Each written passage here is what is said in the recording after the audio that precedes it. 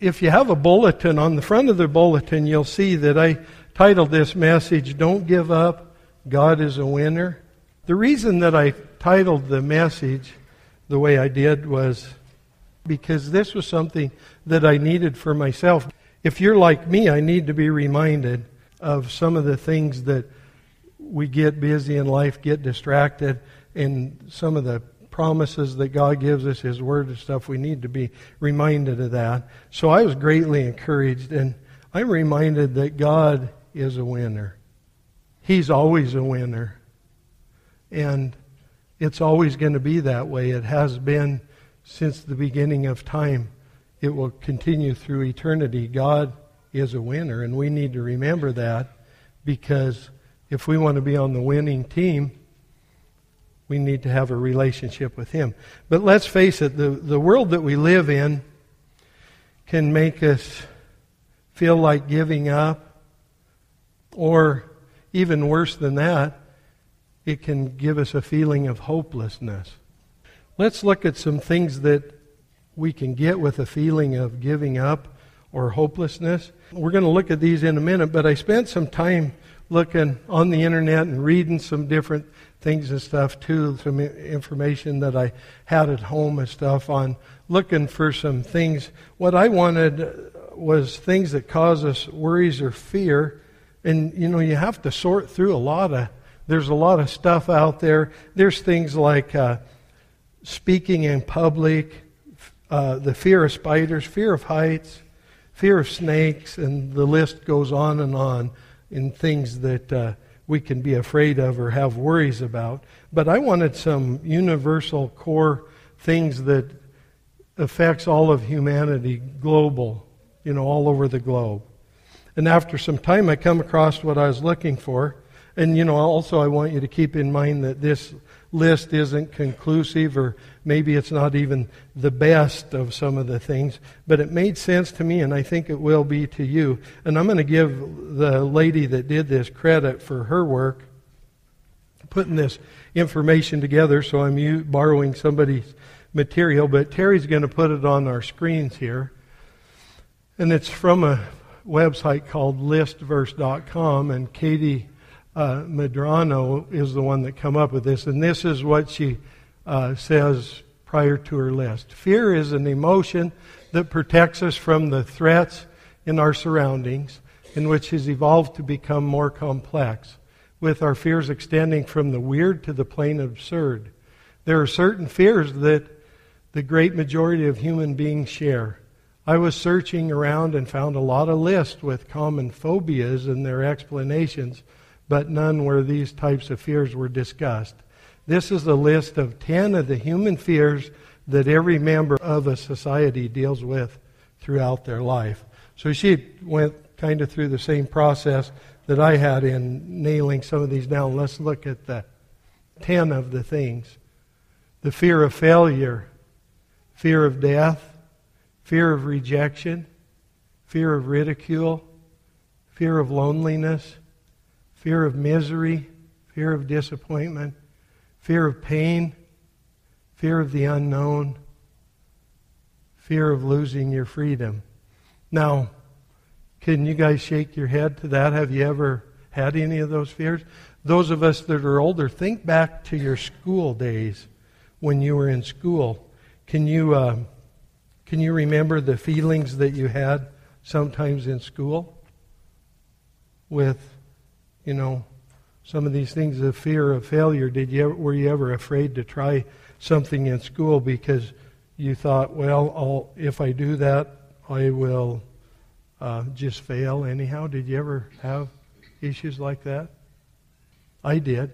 What about rejection? Have you ever had the fear of rejection or ridicule? Has anybody, ever had to suffer through ridicule? Yeah. And, misery, disappointment, pain, we look at those things. Those are real issues that we have to deal with in our life. And we've been touched by these. And if you haven't, you will be touched by some of these at different times. So as we look at this information in the world, we have to ask ourselves, where's our hope at? Where's our hope at? There's many different answers to that.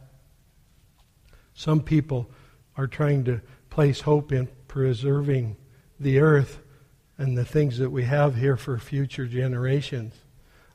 Some people are putting hope in trying to control population, new technologies, all these things, but they lead to discouragement. And if you don't suffer from some of the discouragements and stuff, I tell you today, go home and watch the news for 10 minutes or 30 minutes, and that'll put some discouragement to you. The news does. It does me anyhow, but it doesn't take us long, does it? But many people are answering that there is no hope. And what I have here is, first of all, I looked at Wikipedia at some things, and then got on the Center for Disease Control, the CDC, and looked some information up. But this is interesting. In 2010, and our government figures on some of these solid numbers they have, they're always a few years behind just getting the information put together. But in 2010, the 12th leading cause of death in the United States is suicide in 2010.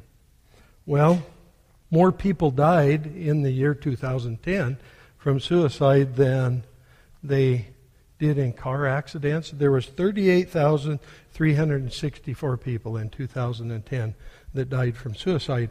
Well, I wanted to verify that, so I looked at because they cited that they had used figures from the Center for Disease Control, so I went to that. There, if you're interested in that, you can look that up. It's a 97-page document of different stuff, so you're going to have to take my word for some of this. If you want to prove me wrong, you can go look at it, but I use their figures. But here's the ages that interested me.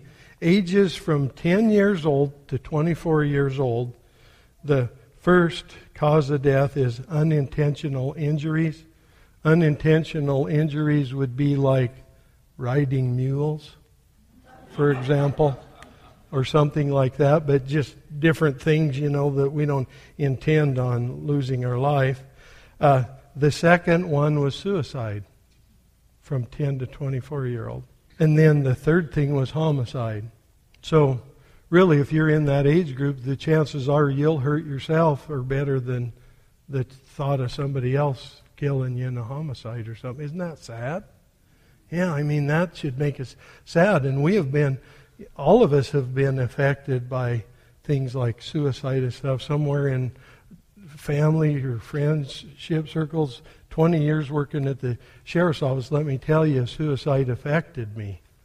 Because I was there, Steve Schnockenberg and Denise, they deal with it at the funeral home.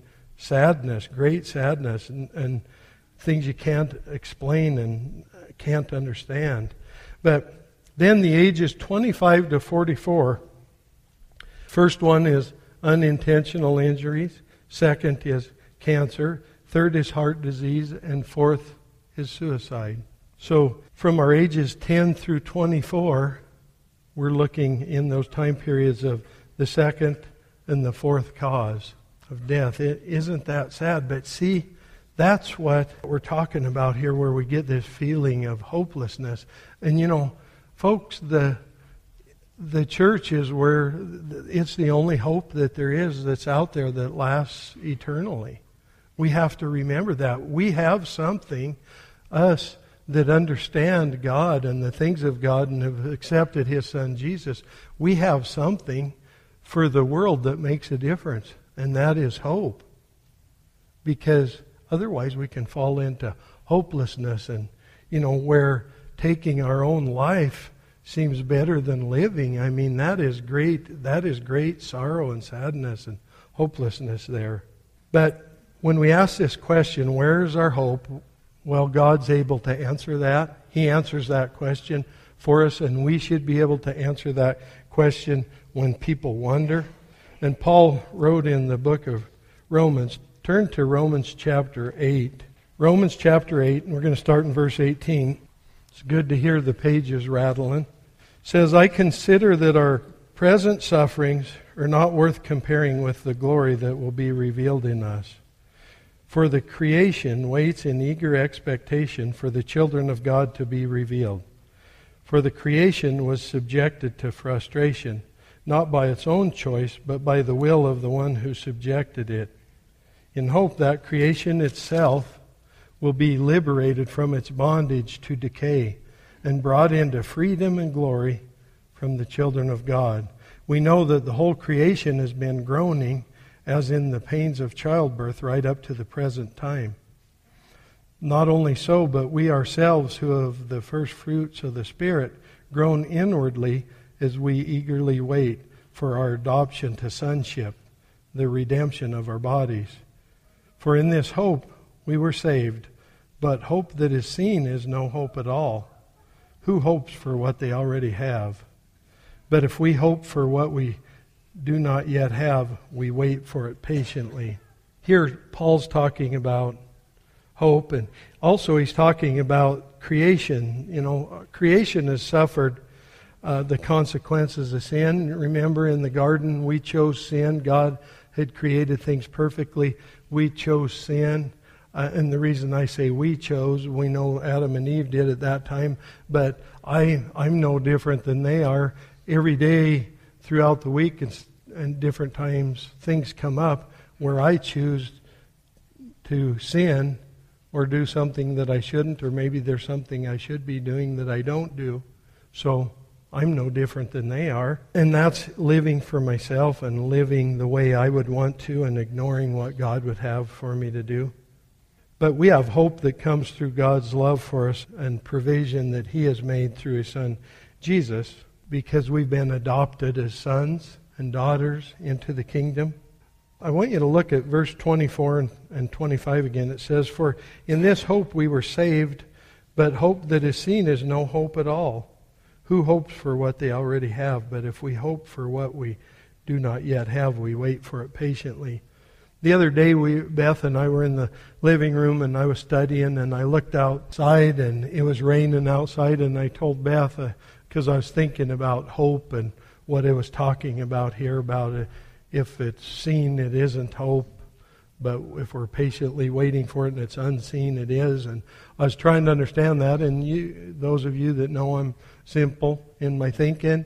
And anyway, I told Beth, I said, you know, if you were a kid at the bus stop today and you were standing out in this rain, you would say something like, "I hope the bus sure hurries up and gets here." Okay? Then would come the point in time where you see, here comes the bus. And then pretty soon you would be on the bus. Well, when you're on the bus, you wouldn't say, "I hope the bus comes," because you've already realized that, right? Well, to me, that's what Paul is talking about here. We're hoping for the bus to come, right? And I'm waiting for the bus to show up, the bus to heaven.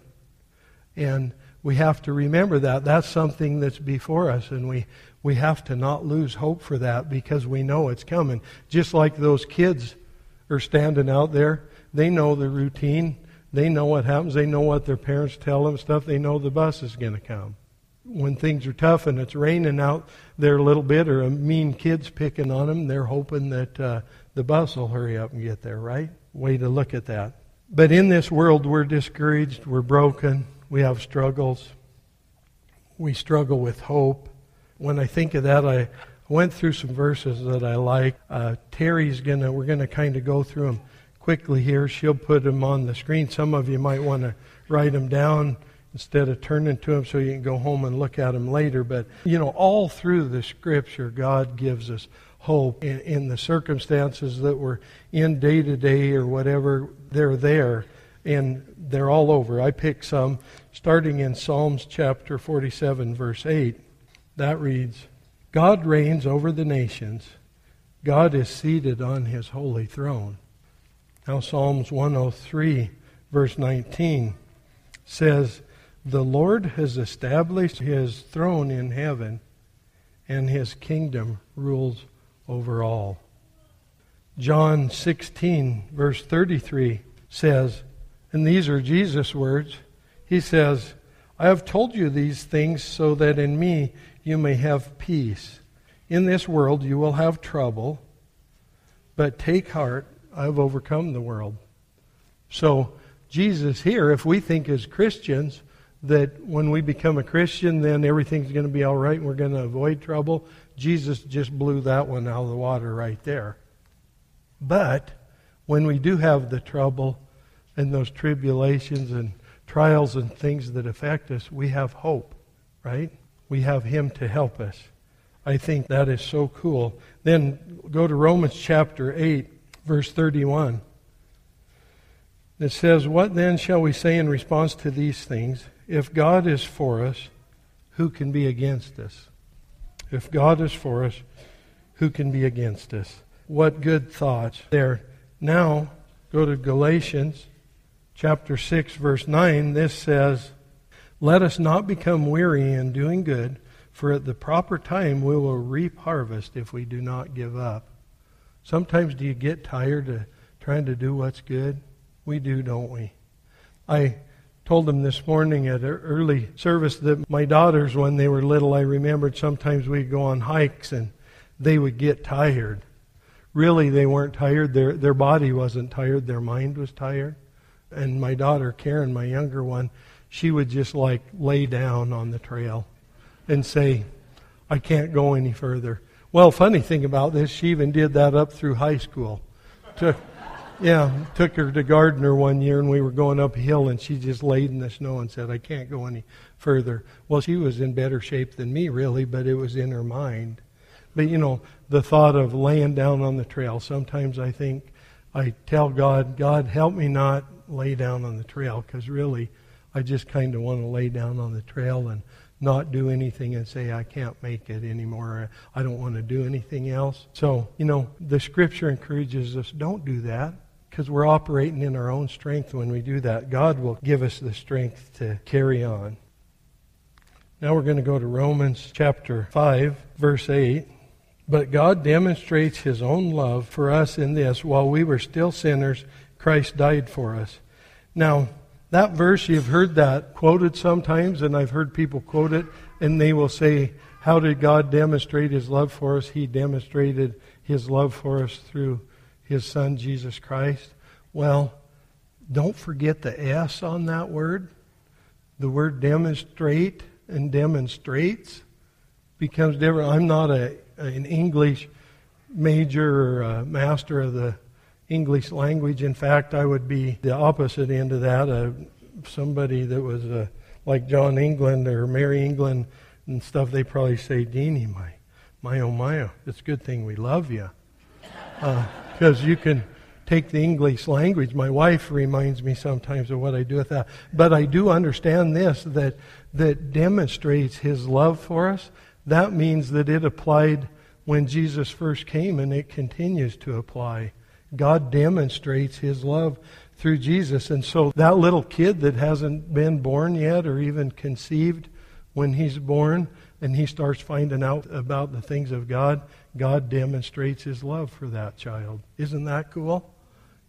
That's active always. And that's where hope comes from, is that demonstration of love that God has there for us. But God's in control. He's seated on His throne. We need to remember that the devil doesn't win. We have victory because He's adopted us as His children. Isn't that cool? And we don't want to lay on the trail and give up, do we? We're not going to do that. When our strength runs out, in our weakness, God is made strong. So keep your chin up. I want to keep my chin up and let God continue to do the things that He has promised. And also, this comes through accepting the free gift of His Son Jesus. That's where these things we're talking about, that's where life comes through that, in God demonstrating His love for us. So here's the way to deal with the hopelessness that we see around us, is we think about some of these verses, and there's hundreds and hundreds more that we can look at as we look through that gives us hope because of who God is and what God has done. And we've been rescued, We've been rescued from the clutches of the devil and what he would have in store for us. I want to look at Colossians chapter 2, verses 13 through 14. Here Paul tells us this: when you were dead in your sins and in the uncircumcision of your flesh, God made you alive with Christ. He forgave us all our sins, having canceled the charge of our legal indebtedness, which stood against us and condemned us. He has taken it away, nailing it to the cross. Now, most of you know that I worked for Lincoln County Sheriff's Office here for 20 years and then retired and came to work at the church here. But in my years working at the Sheriff's Office, when we dealt with people that we come in contact with through our daily routine of our jobs there and stuff, we would very often, take their name, their date of birth, and their social security number, and, we'd verify that with ID and so forth, and then we would give that information to the dispatcher, and then we would have them run a criminal history. We would ask for a criminal history on that person, okay? And back the days when I was working at the Sheriff's Office, for a large portion of that, we had the old, what are they called, dot matrix printers or whatever, that had the wheels. Remember the paper that had the holes on the side that you could tear the little strips off? Well, and then the paper was folded like an accordion, and you had a thick box like this, and it would just feed up in the bottom of the printer and come through.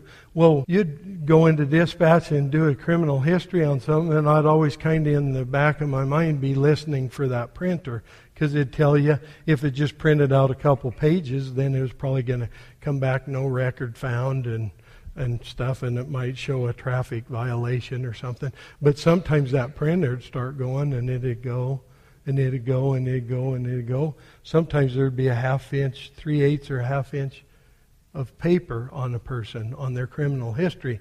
Well, as I thought about that, I thought, what would it be if God pulled out our history, like the Scripture talked about here, the legal indebtedness?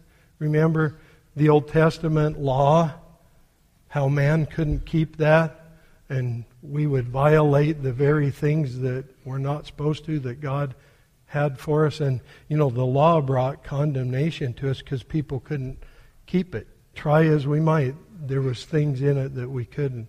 And so that legal indebtedness, that criminal history stacked up from the way God was perceiving us. Well, then he comes up with a plan of his son Jesus. Jesus shows up and those things are erased. It says in that scripture in Colossians there that Jesus took it and he nailed it to the cross.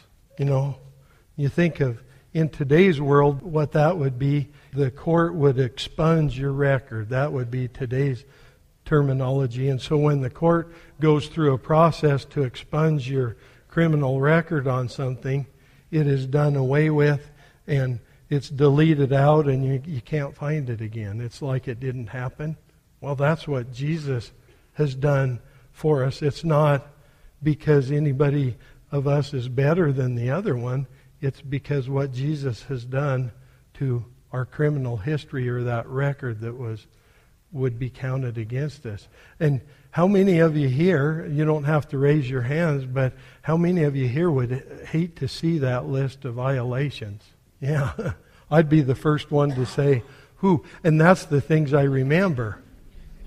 The things I remember scare me to death, but sometimes the stuff I forgot, you get talking to your friends, from things in the past, and every now and then you're reminded of something you thought you forgot about, or you were hoping they were the one that did that, right?